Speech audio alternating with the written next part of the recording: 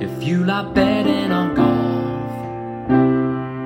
But everyone that you back misses the cut. Get some experts involved with all the stats and the tips and so much more. Cause it's the golf betting system, the golf betting system, it's the golf betting system podcast.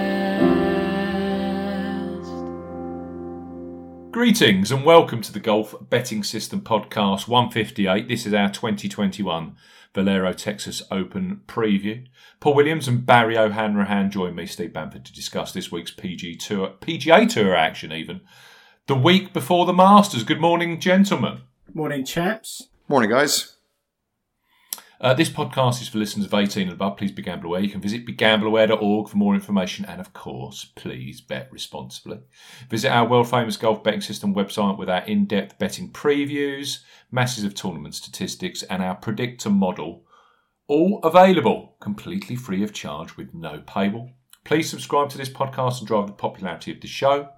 We are available on social media, on Twitter.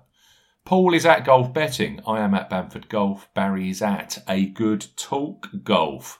You can join our Golf Betting System Facebook group. The link is available in the description box. Plus, look out for the Steve Bamford Golf YouTube channel where I present the Golf Betting Show every week. Pulled together the Valero Texas Open video yesterday afternoon, Monday afternoon. So that went out early. That was pre-Dustin Johnson withdrawal, but we'll get into that in a few seconds. Now, you guys as listeners power this podcast, so we need your 5-star reviews on Apple Podcasts. As ever, for those of you who leave a review, I will read them out at the start of a future show. Leave your name and where you are in the review. And if you're listening on YouTube, please subscribe to the channel and, of course, like the show.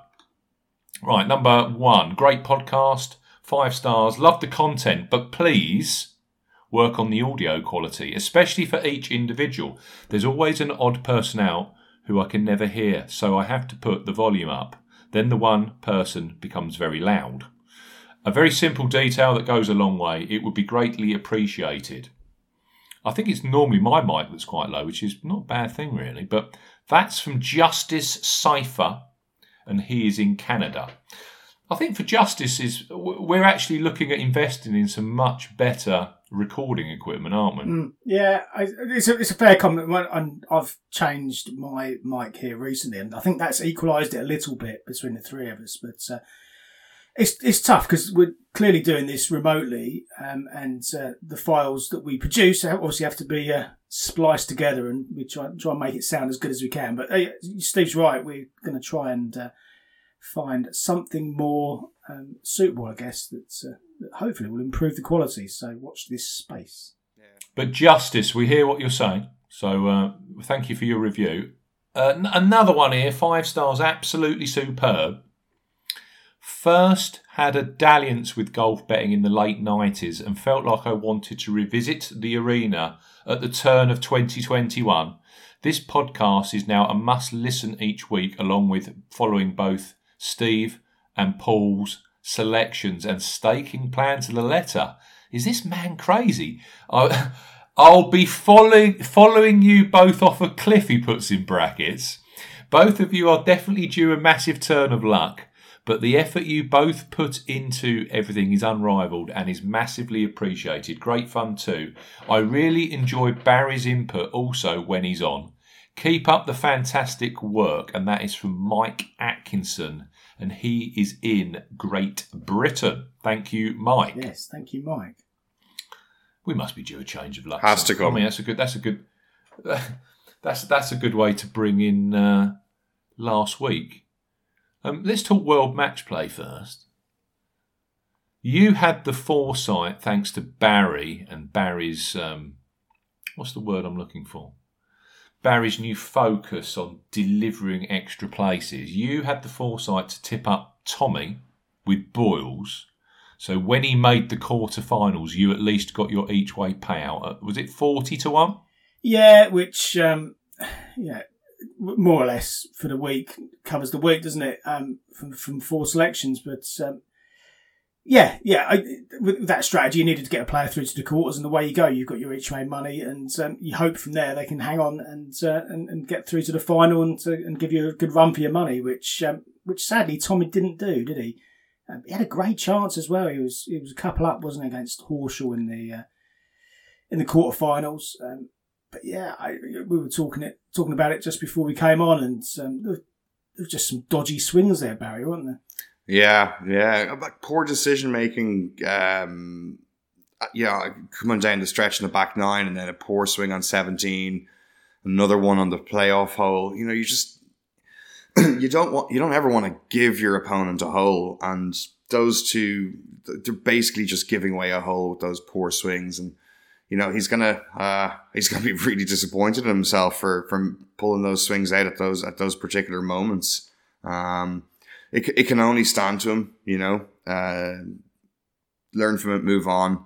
You know, it was nice to see Tommy playing well, looking a bit in the flow. So it's kind of it's been there, but not very, you know, not super consistent for the last while. So yeah, great to see him like that, with an eye forward to the Ryder Cup later this year. But you know, it's a good time to be starting to swing well coming into, you know, the first major of the year next week. So yeah. I mean, he'd done the hard work by that point to top the group with Bryson DeChambeau in there, and to beat Bryson, you know, stare him down, you know, in the white of the eyes, and to take him down in a match to win the group, to progress. Holding one the following day, you know, at that point he's I forget if he was favourite or second favourite. Rahm might have still been in at that point, but he had a great chance to win the tournament at that point. You know, given how many of the seeds, do you say, Steve, 15 of the 16 top seeds fell in the group stages this week? Well, we said, didn't we, last week that the average, was it 5 of 16 made it through? And you're thinking, well, that's volatile. 5 of 16 top seeds only made it through. And then this year it was 1, Jon Rahm. That's just amazing. I mean, I'm guessing, but you would have thought that the bookmakers made a packet this week. Oh yeah. I mean, you have to. In hindsight, betting on this is a bloody nightmare. I mean, it was great that the 8 places were there to get somebody to the quarters, but if you look at the difficulty of just escaping the group, it's not like the top 2 of each group go through. So you got to win it. So you're looking at a minimum of 2 points, and then results to go your way in the other matches for that to even succeed in getting through. It's a tough format to back from the very beginning, which I found to my detriment, because the guys I picked did not make it through. What are you going to do? It's brilliant. It was brilliant to watch. Like, really enjoyable watching match play. The course made it a lot of fun because it had risk reward opportunities. I don't know, with this trend of the leading contenders not making it through to the latter stages, which is what they really want for TV ratings, the whole idea about this group format was to try and encourage or maybe massage it so that the better guys that get through, give them more matches. The logic would dictate that they'd get through, and you have the big names in the latter stages. But it seems to be going the other way around, and I wonder, is it because the potential for 72 holes on a Saturday and Sunday to go and win the thing, that's going to leave a hangover for a few days. I'd say that's going to leave you pretty tired if you've gone all the way through. And it's 2 weeks before the Masters. Yeah, I don't know. Well, it's not even 2 weeks, is it? The final's 11 days before the Masters, and that could knock you on your backside for a couple of days, getting back off that. You know, playing intense golf for. And match play as well for 72 holes. It's I don't know. Maybe they tweak the format again. Maybe they go back to just straight knockouts. But we know the pros don't love it. But at the same time, match play is tough anyway. So you know, maybe it is a case you get in, you win, you get moving, great. But it's not perfect. Like, and no matter what way you decide to design the format, somebody's going to be unhappy with it. So, but at the same time, from fans' perspective, getting to watch match play, it's a nice, refreshing change from the weekly rinse and repeat of 72 hole stroke play. I wish there were more match play events each year, kind of tweeted out last week that what if they made the WGCs all match play? You give them a very unique identity. Yeah, I know. There's always been a little murmuring about potentially having one of the majors as a match play event as well, which I don't think will ever happen. No, I don't think it will. Clearly, people will discuss it. It's an intensive period, isn't it? Because you go from the WGC Mexico or Florida as it was this year, to the players, to the match play, and then, as you said, Steve, less than 2 weeks later you're into the Masters. So it's no surprise really if you get some of the players who lose their first match in the match play, just mentally switch off. They can progress, and plenty of players did progress this week who didn't win all 3 matches. I think there's only two of the 16 who got through had won 3 out of 3. But it certainly makes your task much harder if you don't prevail on the first day. And some of the guys, Justin Thomas was one who, after he lost that first round match, and he didn't play badly, he just got beaten by an inspired Matt Kuchar, and it just kind of switched off at that point. If you look at that last 4, Scotty Scheffler was playing some amazing stuff, yeah, on his pretty much his hometown track, yeah. Matt Kuchar has been playing absolutely dog awful. Was in serious danger. Well, he'd already dropped out of the world's top 50. So this was a huge opportunity, match play, grind it out to get a bundle of golf world golf ranking points.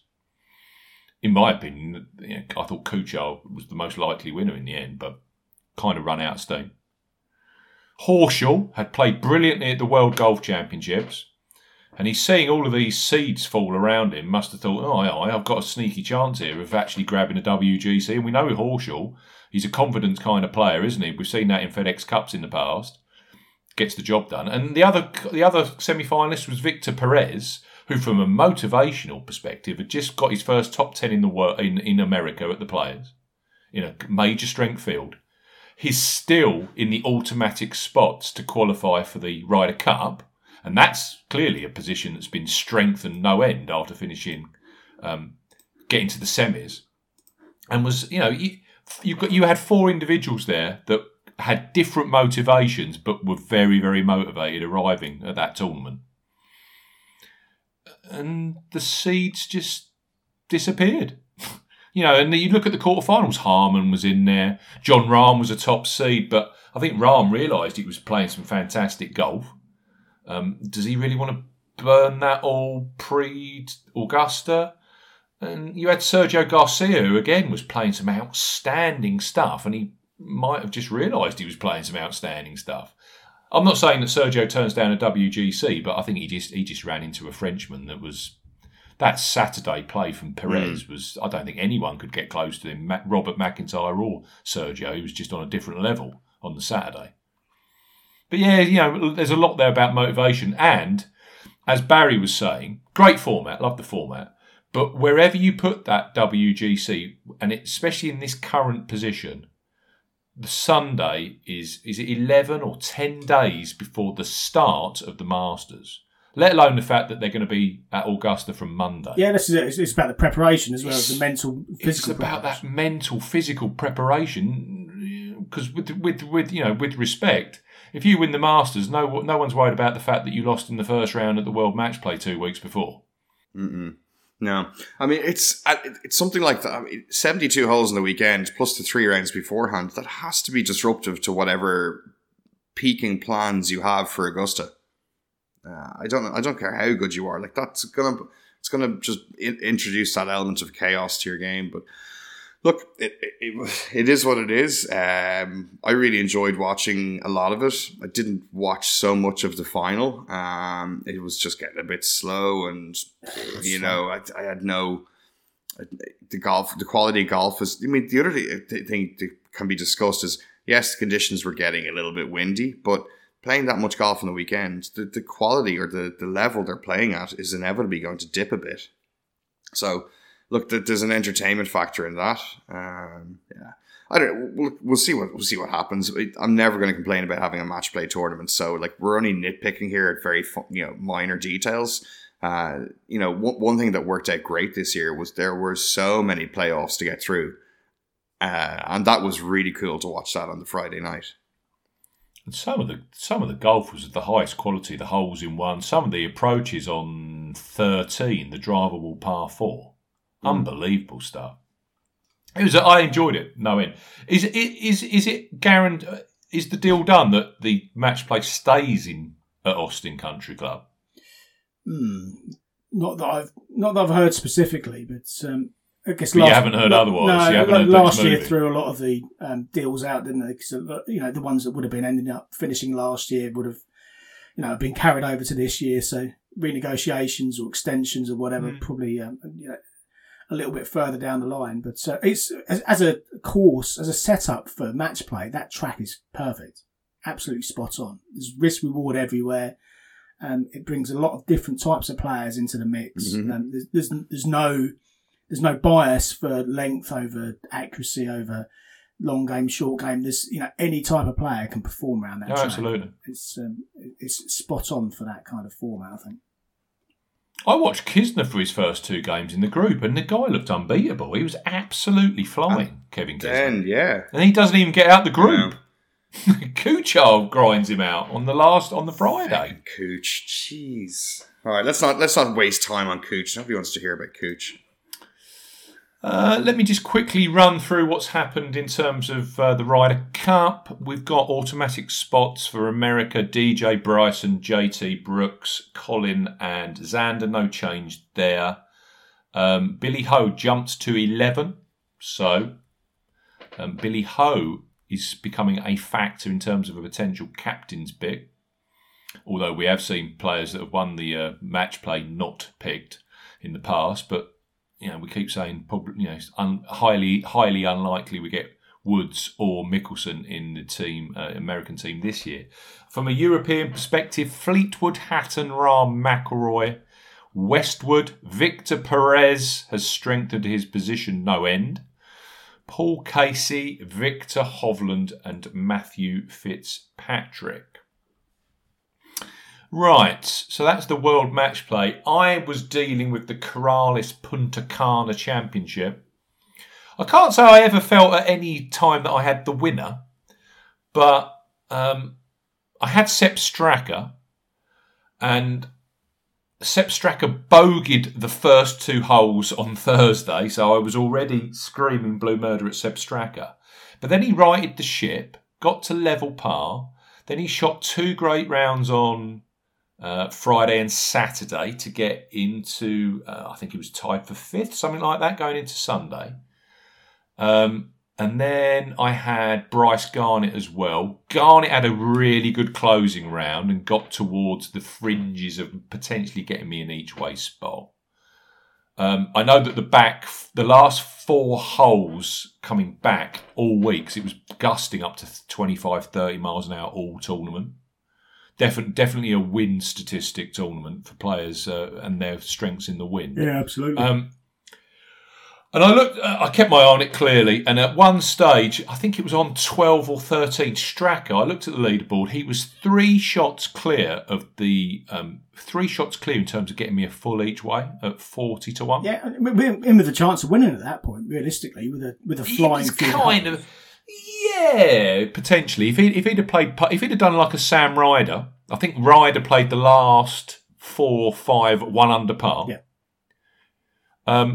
But in my mind, you think, Sepp, with the best will in the world, he's unlikely to win this. And that's good, because I think if he does think he's going to win it, he will collapse. And he just collapsed anyway. 3 bogeys in the last 5. I end up with absolutely zilch for the week, with 2 players finishing 9th. Thanks very much. It's just the margins in this golf betting are so fine, it's unbelievable. It's frustrating, isn't it? Because, they both finish in the places by one shot better for the pair of them, and you clear a decent profit for the week. And I know Joel Damon had shown a little bit at the Players. He was in the top 25 for strokes gained tee to green. But his form into that was miscut, 60, miscut. And he was 50 to 1. Do you want to hear my fail of the week? I looked at Damon. I went, "Oh, look, his 3 results of this event: 11th, 12th, 13th, or something like that." Yeah. I went, "Oh, God. Yeah. Okay, yeah, but look at his incoming form, complete disaster. Yeah. I texted, and then you look at his price. I know. And it's, if it's 100 to 1, you're like, yeah, I'll have a bit of Joel Damon. Exactly. But 50 to 1, 40 to 1 with most. I went and looked at him again, tried to convince myself, and I couldn't pull it. I don't know why I didn't pull the trigger, just throw a few euro on it just to satiate the little niggling thoughts in my head. I didn't, and I even messaged some friends. I was like, "Look at this!" Like I saw Damon up the leaderboard, too late at that stage, and I said, "Look at this! Like incoming form, absolute garbage. Good event form. I mean, all it takes is the stroke. We're right back to strokes gained, mental space. What works for you? And this tournament clearly does for him. And these guys are like that one little trigger away from finding it and winning, and it's awesome. Damon's brilliant. So it's awesome that he won. Just disappointing that I didn't convince myself to just follow my gut instinct. It's very easy to outthink it. And we were talking about FedEx Cup positions, weren't we, last week? And there was some sweet spots. He was 126th. So again, another one that wins the Corrales or wins the week. What I looked at also Puerto Rico, because that used to be in this spot. That happens a lot. Players around this 110, 115, 120 kind of area that are clearly playing for their cards.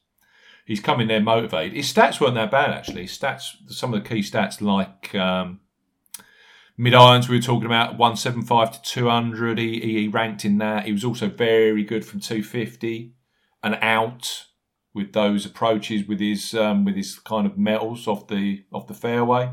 So yeah, there was a lot to like about him.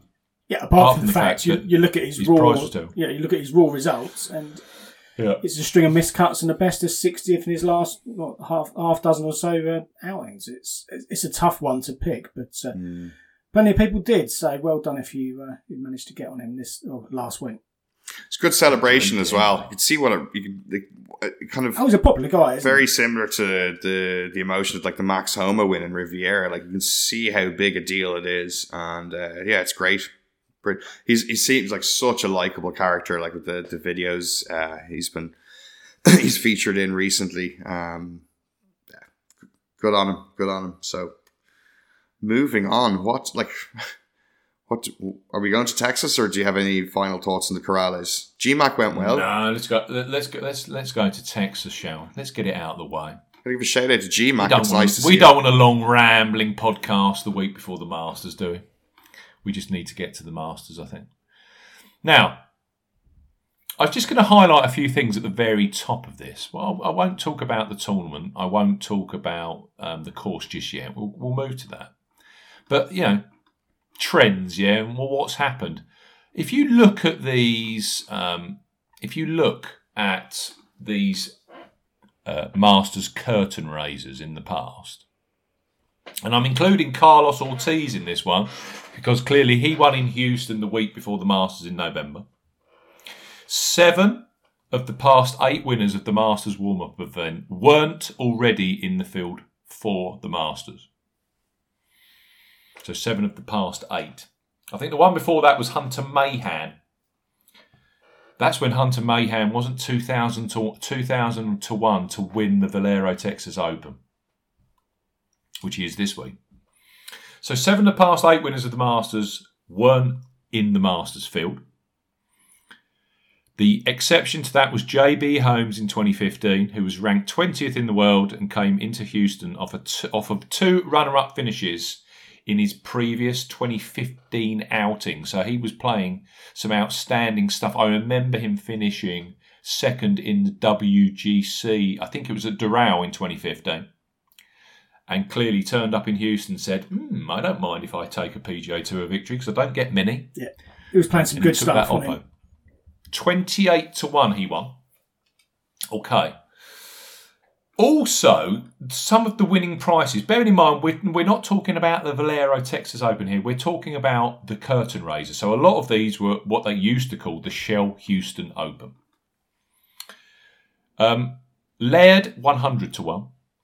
Matt Jones, 125 to 1. I remember that so well. That was the win he had in Houston with Matt Kuchar. hitting it in the water on 18. Mm. What did Kuchar shout out that was caught on TV? Oh, golly gosh, or something like that. Yeah, it was something like, oh, golly, as he's hitting it in the water. And Matt Jones is winning. Jim Herman 400 to 1. Oh, that's right. You go, oh, golly, and it's just heading left into the water. Jim Herman 400 to 1. Ian Poulter. Poulter's interesting. He was 100, which is it's quite crazy, really. He was 100 to 1 to win the Houston Open, coming off a quarter-final appearance the week before at the World Match Play. Bearing in mind, Poulter he had one chance to get to the Masters, and that was to win in Houston, and he did at 100 to 1. Corey Connors won this in 2019 because clearly it wasn't played in 2020. He won at 200 to 1. He was a Monday qualifier. Great. And Carlos Ortiz was 160 to 1 when he went head to head with Dustin Johnson in November and beat him at Memorial Park in Houston. And didn't get into the Masters, did he? And didn't get into the Masters. Because back then the field was locked, wasn't it, for November? Now, that isn't the case this week. If you win the Valero Texas Open and you're not already qualified, you jump straight in a private jet, I expect, and get yourself up to Georgia. So there's a big, big carrot swinging this week. I didn't think the field was too bad, actually. It's not so good that Dustin Johnson decided late on Friday to enter the tournament because he's not playing very well, and then decided on Monday, actually, I don't want to. I'm going to stay at home and practice. So that's caused a lot of work for everybody concerned, including the bookmakers. I know that not many listeners will feel. But actually, it kind of destroys the betting market as well, which is, and we're seeing this a lot now, haven't we? We've been moaning about this in 2021. How many of these smaller tournaments have seen the marquee name withdraw on the Monday? I can remember Patrick Reed. There was another one as well, wasn't there? Yeah, there's been a few, and it as you say, it completely rewrites the market, doesn't it? And if you haven't got your bets on a Monday before this happens, then it's got a completely different. Yeah, the complexion's completely different by the time you look at it on a Tuesday. So, what was DJ 7 to 1 in that kind of bracket yesterday? It's taken a big chunk of the market, and with him gone, it's just meant a sea of blue for the kind of nearest challengers. Well, I know for a fact I got Jordan Spieth at 16 to 1. He is now pretty much the favourite everywhere, or joint favourite with Finau in a couple of spots. He's now 10 to 1. Tony Finau with Unibet is the 10 to 1 favourite. I was seeing him at 18 to 1 yesterday. So, some of these guys' prices are basically being halved with DJ's withdrawal. Let's talk about the course, shall we? The Oaks course, TPC San Antonio in Texas. It's a Greg Norman 2009 design. I noted this week that it was a co-design with Pete Dye. There's so many Pete Dye. Anyway, I always classify this as a Norman track. If you're looking for other Greg Norman tracks, think Mayakoba Golf Classic, where they play at El Chameleon every November, or late in the fall. And if you're a European Tour follower, or you like to link European Tour courses just as well, he also, of course, designed the Earth course, didn't he, Paul? Yep. Where they play the DP World Tour Championship. Yep. European Tour closer every single year. Yeah, so there's plenty of course history on that track, albeit a long desert track, so not directly comparable in terms of style, but yeah, definitely a Norman track, as you say. It's a par 72. It's been lengthened since 2019 as well. It's now 7,494 yards, so it's not a short track. Holes with water hazards too. So you can see why Tony Finau, T4, is playing this week. There's barely any water hazards, so that'll suit him. The fairways are Bermuda grass, Ryan Fescue. The rough is Bermuda grass. I think it's overseeded as well, 2 inches. The green, 6,400 square feet on average. So pretty chunky. They feature Champion Bermuda grass. I'll say that again. Bermuda grass rather than Bermuda. Champion Bermuda grass. They are overseeded. They are overseeded with Poa Trivialis. Just out of memory. Think PGA West. They play in January. That's definitely Bermuda grass overseeded with Poa Trivialis. These used to also feature bent grass, but the bent grass seems to have disappeared this year. These greens would have been very similar as well to the greens that we saw at Phoenix in February. So there might be something in that. I always had this as a brute of a track. I remember scoring with Kevin Chappell. It's always windy here. It's Texas. We're expecting 15 to 20 miles. I think it's about 10 to 15 throughout this week. So shouldn't be too bad from a wind perspective, but there is a nagging wind there. There was yesterday, bearing in mind the forecast I was looking at, there was potential, I'm bringing it up now as I'm speaking, there was the potential for a Thursday bias on tee times. It looked like that Thursday morning was going to be far harder than Thursday afternoon. And looking at Windfinder for San Antonio International Airport, which is only a couple of miles away from the course, we're still seeing that. I mean, when the early starters, it's gusting 30. And even middle of the morning, 10, it's gusting 25 miles an hour. Thursday afternoon calms right down to 10 to 12 mile an hour. So I've put my hands together. I'm looking at the sky and I'm praying that some of my players actually get in the PM-AM split. I will say Friday looks like it's potentially easier in the morning than the afternoon. So it might not be a huge difference. But from what I'm seeing, I think you definitely want a PM-AM start time if this forecast comes to fruition. Clearly, when you're putting your tips out there on a Monday, you can't really build that into it. But if you haven't placed your bets yet, keep your eye on that forecast. It might be worth keeping an eye on, especially as also for DraftKings plays. I always had this down as a really tough golf course. But then the last couple of renewals, we've seen 17 under Andrew Landry, and we've seen 20 under Corey Connors win this.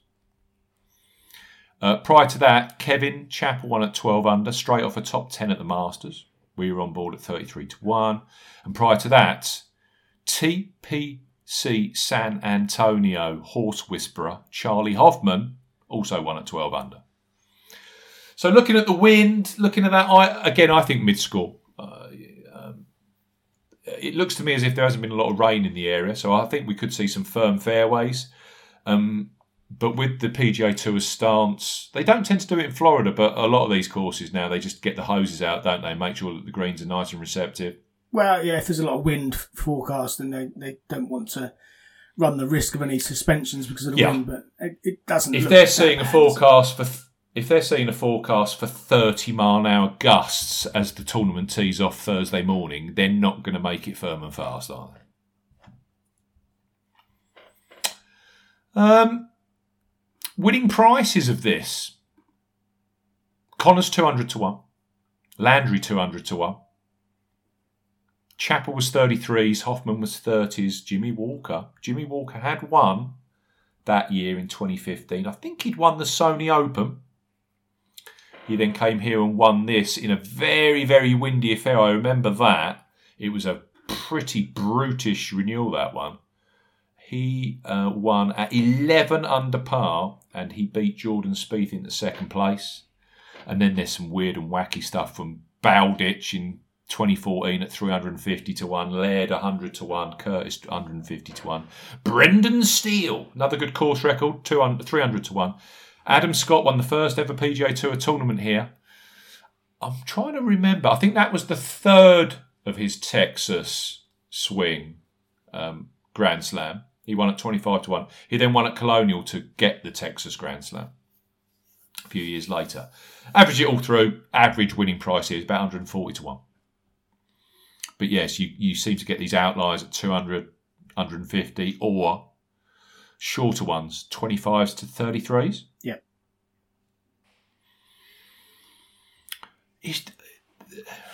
Golf betting's difficult every week, especially in 2021 for me. But they're a funny tournament, these ones before the warm-up.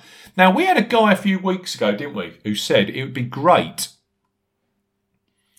if actually you could also say who your lay of the week was. They're dangerous, but yeah, go for it. Well, I'm looking at the top of the market, and I'm looking at Jordan Spieth. And in my mind, Jordan Spieth is clearly a serious factor for Augusta next week.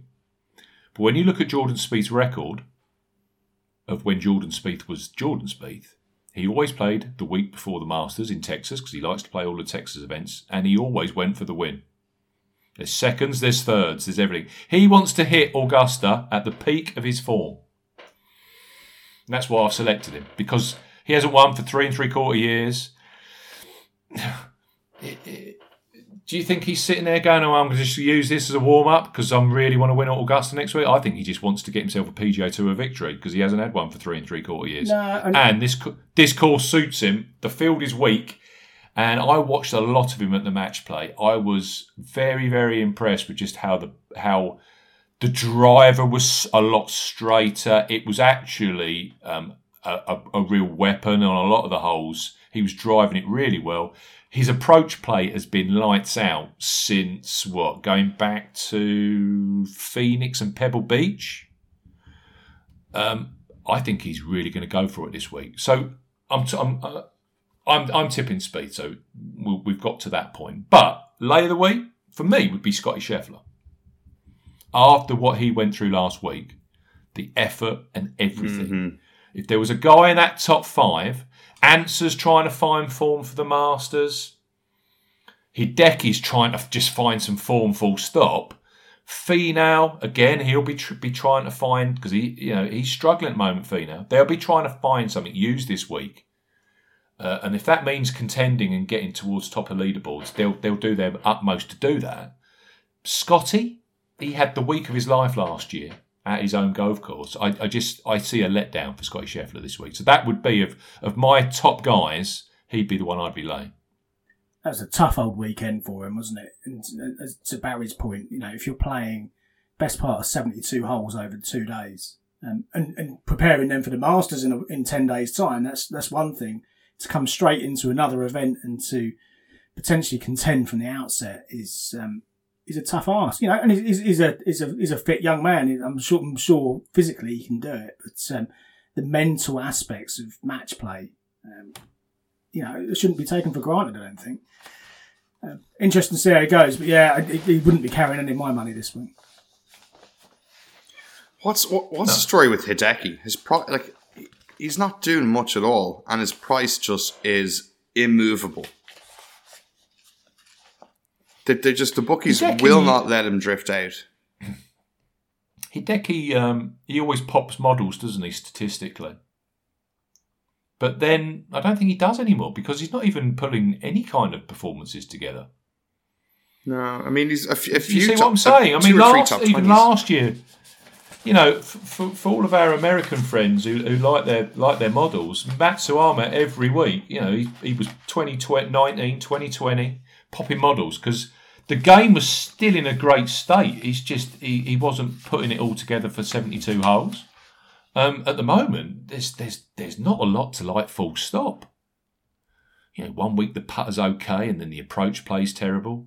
When he sorts the approach play out, all of a sudden he's driving it 45 degrees left and right, missing it anyway off the tee. He's in a lot. But yeah, they don't lengthen his odds, do they? Untouchable. It's amazing. I mean, his last win is 2017. I'm just reading WGC. I'm reading it quickly here. Yeah, I mean, no, you're right. I think he won one of those hit and giggles Tigers thing in between. But yeah, PGA Tour victory. Yeah, proper. No, it doesn't count. Yeah, it's like an invitation. I mean, who backs Hideki at 20-1 here? Of course, now that I've said it, he's going to go on and win. But it's just an interesting one to see. Like, when do they let his price slide? Are they that terrified? Is there that much money going on him? you could certainly build a case for Abraham Answer. Fact of the matter is, he's never won on the PGA Tour. If you want to take 22-1 best price, that's 18-1, 8 places each way. The trouble with Answer is it's whether the putter turns up, but that's the way he is. And you've got the defending champion Corey Connors at 25-1. First time he's ever defended a PGA Tour title. Been playing some outstanding stuff. The only thing I will say is in Connors and Landry's a kind of an outlier, isn't he? 200-1 Landry won out, not long off the tee. But when Landry's on it, he can be very straight off the tee. So he can gain strokes off the tee, but it's not through distance. It tends to be through accuracy. But the thing with Landry is a fantastic iron player when he's on. And the week before winning this, they played Harbour Town, and he had been 12th after 54 holes, and he'd been 8th for strokes gained approach and 6th that week for greens in regulation. And that's kind of the way I'm looking at it. I'm wanting people that last week or at the Players were absolutely on it from a strokes gained approach and from a greens in regulation perspective. Because this golf course, I think, is really mainly about your approach play and about those mid to long irons. It's a pretty similar assignment to what we saw at Corrales last week from a statistical perspective. It's a long 7,600 yard par 72. So you're getting very similar approaches. They used to have a drivable par 4 here as well. I think it was 300 and some odd yards. That's the actual hole that's been extended. So they've added 70 odd yards. It used to be a 342 par 4. It's now a 400 yard par 4. So they basically, unless you're Bryson DeChambeau, taken driving the green out of the equation. Yeah, why would you ruin it? They may keep it back for Saturday or something and move the tee up to where it was before to give them a bit of a chance and having a shot at the green. So top of my card is Jordan. I just think Jordan is ripe for a win, and it would be so sweet for Texan Jordan Spieth to win after 3 3/4 years at San Antonio in his home state. And I think I don't know if there's a crowd there this week. I mean, they're going to be all for Jordan this week. And I genuinely think, especially at 16-1, I didn't think it was a totally disastrous price. When DJ was in the field, he will be wanting to play his very, very best golf this week to get to Augusta in the right frame of mind. He was actually 16-1, longer price to win this than he was or is to win the Masters next week. It's just makes sense to me. Now, going to the other end of my card, you highlighted this to me, Paul. So thank you for doing that. I had to have a bit, and you were telling me such a funny story off mic. It's unbelievable. I've had to back Graham McDowell, and Graham McDowell last week was absolutely back to he found his game, didn't he? And he said in an interview, when you're playing awful golf, the Florida swing is a nightmare because the courses are horribly tough. The courses are firm, they're releasing, the wind's blowing. It's a disaster to find any kind of form in Florida. Bearing in mind he lives in Orlando, clearly. He said, I've come here with respect. The golf course is easier, the wind's still blowing, but it's wider, it's softer, and I've been able to recapture my game. And that came through in his stats last week. I thought that his play was very, very strong. And he got to the top of the leaderboard and hung about, didn't he? He was 7th last week for greens in regulation. Yep. Clearly, there was no strokes gained data, but you just know for a fact that his strokes gained data would have been very, very good on approach and putting. Yeah, it was 6th for putting average as well. So, the stats were quite primitive, last week, as you'd expect. But, from a string of missed cuts prior to that, it was a very strong resurgence. And it was interesting reading that quote that you put into your preview, because it does imply that he's, he kind of found something within his game and he could progress from here.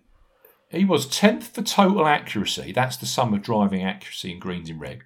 He was 5th for greens in reg, 12th for ball striking and 6th for putts per GIR. And when you look at this as well, courses that can correlate to here. I'm just looking at the winners and where they've played well before they've won and after they've won. Corey Connors, for example, he's had a third place finish at Waialae, the Sony Open. Well, McDowell's finished fourth there. If you remember a few weeks ago, Corey Connors was right in the mix at Bay Hill. Well, Graham McDowell's got a fantastic record at Bay Hill. There's also a lot of corresponding form across Colonial in Texas. A lot of the guys, Chappell, Connors had a top 6 there before winning here. Charlie Hoffman's had top 10s at Colonial, so's Jimmy Walker. So you can see why I like Spieth, because Colonial's clearly one of his favourite tracks on the whole thing.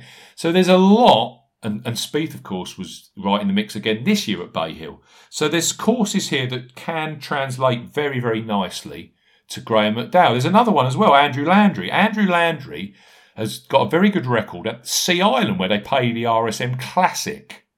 Now, as we know, Graham McDowell has also played very, very well at the RSM Classic. I think he's had a third there in the past. That Kevin Chappell has finished runner-up. He finished runner-up at the RSM Classic the year that Kevin Kisner won his first PGA Tour title at Sea Island. So there's quite a lot of crossover between where G-Max played well in the States and where winners of this have played well in the States. And last time they played this in 2019, G-Mac won at Corrales, jumped straight on the private jet, got to San Antonio and finished 7th here on this golf course. So I just thought, price... You managed to get 200 to 1 on him with Unibet, so well done to you. I managed to get on at 160s. That price correlates quite well, doesn't it, with this Pole 2 and Connors 200 to 1, Ortiz 160 to 1. So yeah, I'm on GMAT this week. Yeah, as I was saying to you, the danger, of course, with me not having a European Tour event is I'm sitting there watching the odds for the PGA Tour event and with an itchy trigger finger. So I'd had McDowell in my mind for this after seeing how he performed last week, and for all the reasons you've just said, he's also got to be highly motivated, hasn't he? Because he's sitting 15th, I think, in the Ryder Cup standings at the moment, and if he's gonna find a way to get into that team, first of all, he's got to get himself into some of these bigger events for the rest of this year, and clearly then progress through and get the results that he needs to get himself into Paddy Harrington's team. But he played in November. Yeah. He played in November, but he's not in this field. He's not in the Masters this year. And don't forget, this is a guy who won Mayakoba in 2015. He won Corrales 2019, and he won the Saudi International, which was loaded with very, very strong PGA Tour field, or PGA Tour elite field, wasn't it? In Saudi last year. So he can close and get the job done. Absolutely. 4 PGA Tour victories, including that US Open, and 10 European Tour titles. In this field, McDowell's a closer, undoubtedly. No. I, in my mind, I thought, well, if I see a 3-figure price about McDowell, then I'll take it. So when Bet365 came up first, as the first bookie, as they usually do, 110 to 1, I thought, well, great, I'll take that. So I backed him at 110. Paddy Power Betfair came up at 125 with 8 places. So I thought, well, it'd be churlish not to take that price with the extra each way places as well. So feeling quite happy about the situation at that point. And then Unibet came up at 200 to 1. And I thought, well, what can you do? I can't not take 200 to 1 when I've kind of made this assertion about where I think his price should be. So yeah, I've got half the house on it this week. Oh. Living in a mansion next week for watching the Masters, Paul. For Lord's sake, this is going to go so wrong. But yeah, no. So yeah, that folks, that's not the way to bet, of course. But yes, he will do me a favour if he plays well this week. It's crossing everything. The other one I've taken at triple digits, although he's not triple digits anymore. And Barry and I have been talking about this chap, and I've got a soft spot for him. I just like him anyway because he's a Twitter king and he's cool, he's everything. Wouldn't it be great to see Harry Higgs win this week? So I'm on a point each way, 100 to 1 I managed to get before the DJ withdrawal. 8 places each way with Betfred. And the fact of the matter is, you look at his approach play over the last 8 to 10 weeks, all of his outings, he's positive on approach. Fantastic iron play. And that could unlock this course this week. I'm seeing him in, I think is it 5th or 4th place for strokes gained on approach across my 8-week trackers. He's making some putts, 29th at the Players and 19th last time out of the Honda Classic. He lives in Dallas, Texas. He went to Southern Methodist University in Dallas, played for the SMU Mustangs, clearly understands Lone Star State golf. I expect he's played here in the past. On the Corn Ferry Tour, the year he got promoted, he was also 9th, just down the road at another golf course that they played on the Corn Ferry Tour in San Antonio. So yeah, Harry Higgs. Yeah. I like a bit of Harry Higgs about me this week. He's been a popular pick, hasn't he? As you say, not just the DJ with Jewel. He's I've seen a few people put him up as well during the day yesterday, and I've backed him. You backed him as well, Barry? Yeah, we're in. I'll be wearing all my shirts with the most buttons, or my polos with the most buttons fully open. We said that Joel Damon's win was popular, and quite rightly so. If Harry Higgs was to win this week, Twitter would just go into meltdown, I think. Yeah, absolutely. Bring it on. Absolutely. But yeah, the price was nice as well. And what was he, second at the Safeway? There's, you talked about some of the correlating results between winners here and other tracks, and the Safeway Open's another one historically that's got some good crossover between the players. Yeah, it is. And he was second there last year, so there's some a lot of positives to take out of his game. And if you map his game style with Corey Connors, then there's a lot of correlation there. Stephen Bowditch has finished second at Silverado in the past, Safeway Open. Martin Laird's finished third there, and Andrew Landry's had a top 7 at Silverado over in California. And Harry Higgs, as we know, I was on board at 110 to 1. And people say I'm an absolute rubbish tipster and this, that and the other. But I came within a couple of strokes of winning 110 to 1 the Safeway on Higgs, and he got pipped by some round, crazy good round from Stuart Sink. It's fine margins, isn't it? But Higgs, I think he's in a good spot this week. I really do. Decent again, triple-digit price point, which goes kind of where we might be looking for a winner this week. So I'm happy with that. Yeah. I then went for 2 middle of the road. I mean, I can't ignore the fact. I said last week, Charlie Hoffman at 18 to 1 favourite at the Corrales Championship is not going to happen. Charlie Hoffman then throwing a quad in on the 18th hole on Sunday and protecting his price for this week was the only silver lining for me in an evening of complete and utter despair with Sepp Straka and Bryce Garnett. So, 30 to 1, 8 places each way I managed to get, a 50 odds with Betfair Sportsbook on Charlie Hoffmeister Hoffman, who I think, he's just record here. It doesn't need any. 13th, 4th, 13th, 3rd, 11th, 11th, 1st and 2nd. Playing some nice stuff in the 14th at Sony, 7th at the AT&T Pebble Beach, 10th at the Arnold Palmer, 17th at the Players. If he'd have finished, don't forget, he started last Sunday in 7th spot. And I reckon you'd have got close to 22 to 1 maybe if he'd have finished 2nd or 3rd last week. Yeah. Yeah, with his course record. If there's one player who can do a kind of Russell Henley of a few years ago and be the course horse and get to Augusta. We know how Charlie loves Augusta National. First round leader, has contended there in the past. He'll be really, really motivated to go well this week. So I couldn't resist Charlie Hoffman, 30 to 1 with Betfair Sportsbook on the 8 places. The other one, I never call him right. But again, been playing some nice stuff. He was very, very strong from tee to green at the Players a few weeks ago. Finished 9th. He was 2nd for strokes gained on approach, tick. 9th for strokes gained tee to green. And he was 7th for greens in regulation. Those numbers remind me kind of Andrew Landry-ish and this kind of stuff from previous winners and what they've done on an outing before. He wasn't a disaster at the match play. He was under par for all 3 of his matches, but just got beaten. He drew with your man Fleetwood actually in round 1. Yeah, did you? On the Wednesday. He shot a 66 under 66 to lead here, day 1 in 2019, the last time they played here, where Corey Connors won. He eventually finished 4th. he just comes to town on Bermuda grass greens, doesn't he? I know that he's in the Masters field. Does Siwoo think to himself, well, actually, I'm going to win the Masters? Or does he think, well, actually, I really like TPC San Antonio. I've just dropped out of the world's top 50 again. I'm not in the US Open. I'm not in the Open Championship field as yet. I need to keep producing some decent results. I think he could go quite well this week. Cue miscut. But yeah, Siwoo Kim was the other one. He just ticks too many boxes for me of that approach play. Played really nicely at the Players.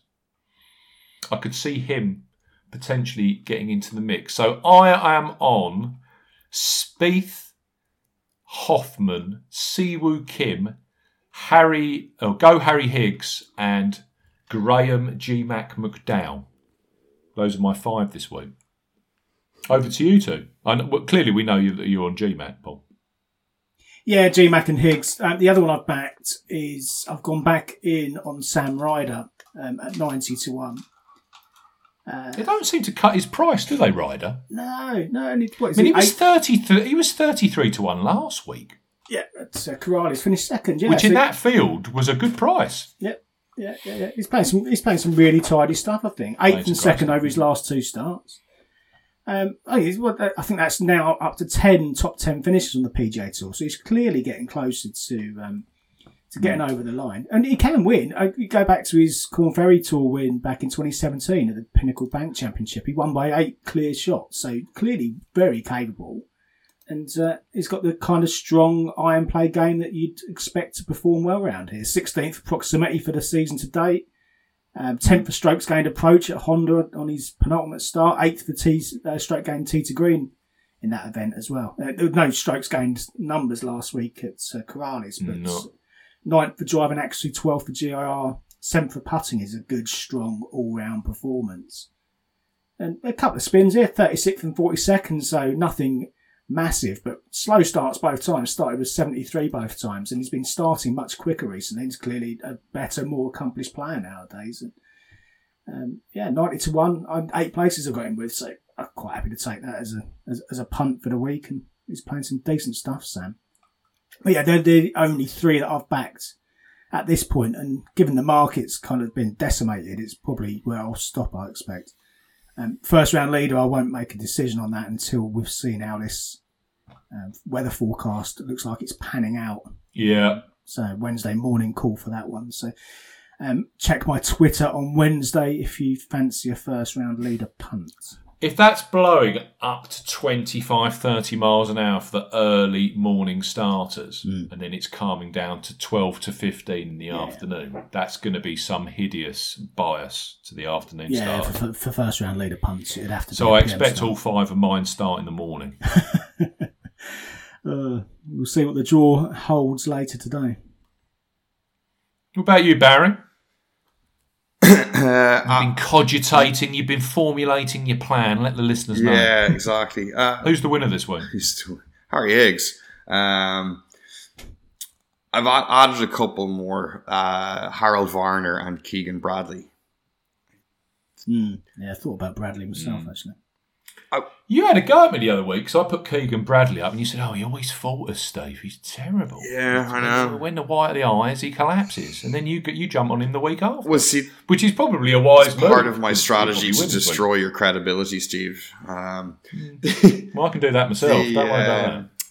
He's playing beautifully. There's no doubt about it. Very good golf. And it's, we'll see what happens. You can't ignore that he's doing a lot of things very well, and it's just a little bit of finessing to get to those upper echelons of the leaderboard. So he won his first ever PGA Tour victory in Texas, the Byron Nelson Classic.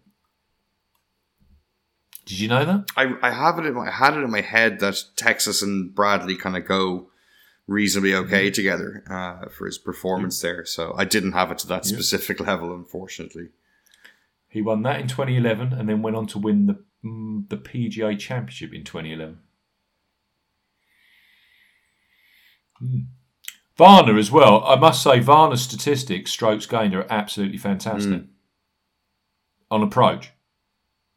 So I can see why you've gone for him as well. Didn't he? I think he's got top tenner as well. I think the first time he played it. 4 years ago, yeah. Or the four events ago, 2016, so 5 now. So that's me.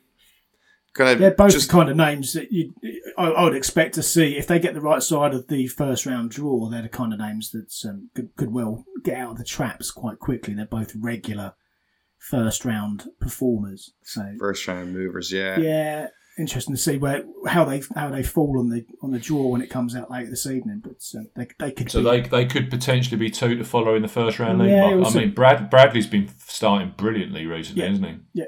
He often does, and so does Varner. Varner's one of these that pops up with a first round leader win far more frequently than his price would suggest, usually. We have got 5 minutes.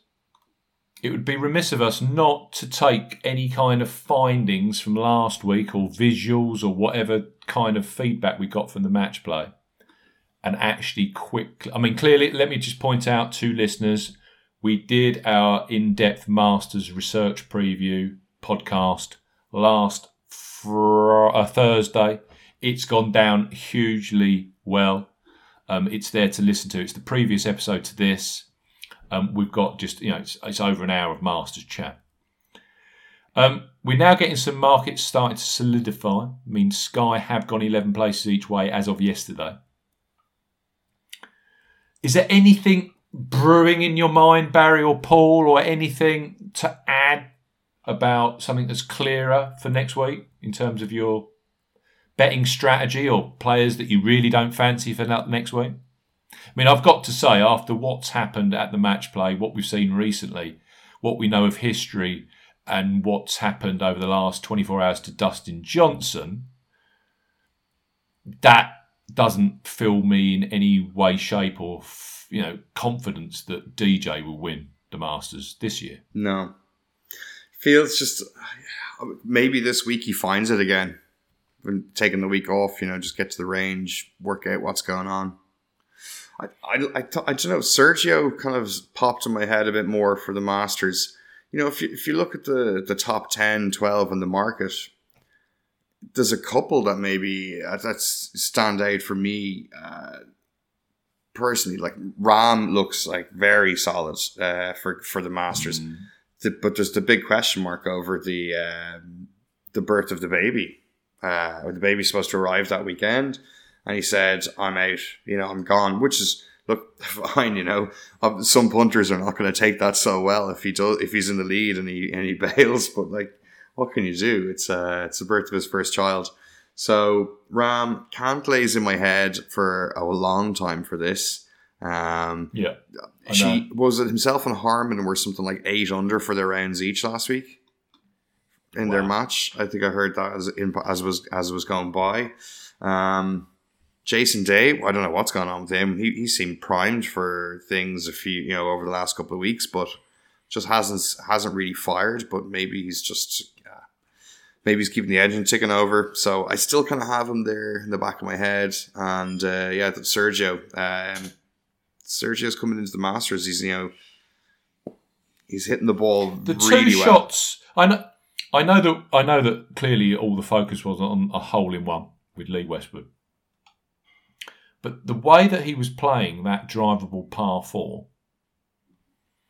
water all down the left. I think one of the days he hit 3-wood, and then the day I was watching, which would have been Saturday last 16, he hit driver to about 3 foot or 4 feet.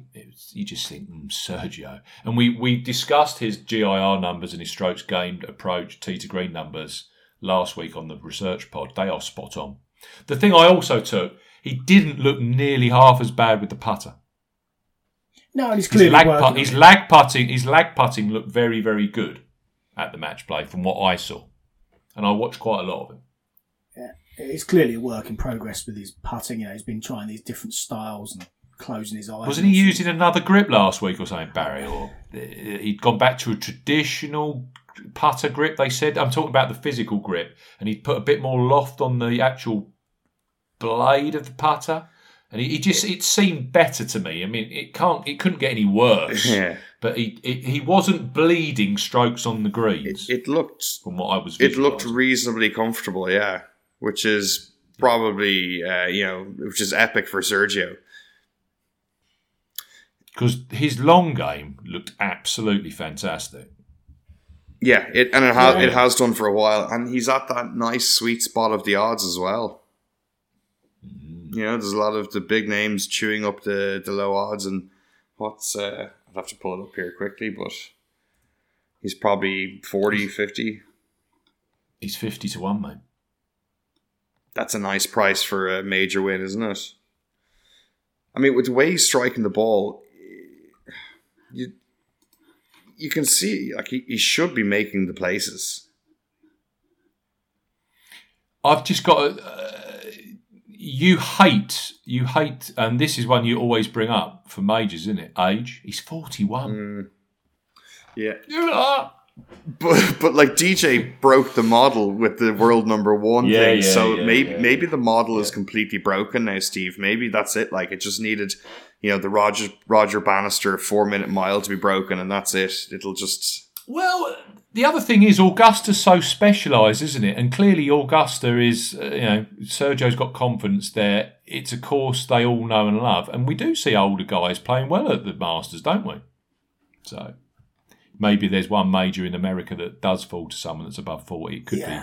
Yeah, I don't know. Augusta National. These guys are so fit, aren't they? And the other way to look at it is you've got players like Sergio have just gone through that milestone birthday, and it's potentially it works the other way. Potentially there's a final lease of life for the next few years for some players like that who find something else and really contend at the highest level. And Lee Westwood's 47, yet he's been rubbing shoulders with some of the world's very best over the last few weeks. The Ryder Cup to consider as well. For this, some of these guys, the motivation levels over the next few weeks are going to be massive to go out and perform. And you're absolutely right. It looks like it's still early. Victor Hovland's going to make it, yeah, and it could. I mean, Victor Perez is not going anywhere, is he? So again, that's 2 spots locked up by young talent in Team Europe. Players of the ilk of Garcia have got to get something going. It was in Danny Willett popped up last week. We haven't spoken about Danny Willett for this week, but Willett played nicely, didn't he? He was in the top 5, I think, greens in regulation. But we talk about good form incoming to the Masters, and if after the Monday after the Masters, and you looked at Garcia and you said, well, he finished 6th in Dubai, 12th in Saudi, 9th, top 10 at the Players, and was a quarter finalist at the World Match Play. That's not bad form, is it? No, it's not disastrous. And I can point to the times that I've backed him during that period, and it's been a letdown from a putting perspective. But Augusta's not a putting competition; it never has been.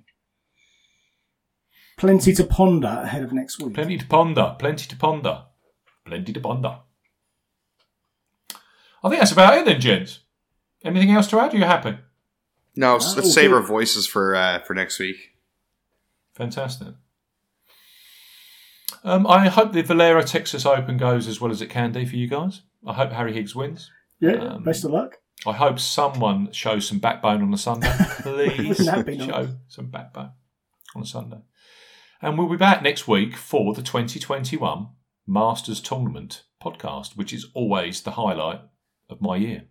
I can't wait. I hope everyone's bets goes well listening. We'll see you again next week. Goodbye. If you like betting on golf, but everyone that you back misses the cut, get some experts involved with all the stats and the tips and so much more, 'cause it's the golf betting system, the golf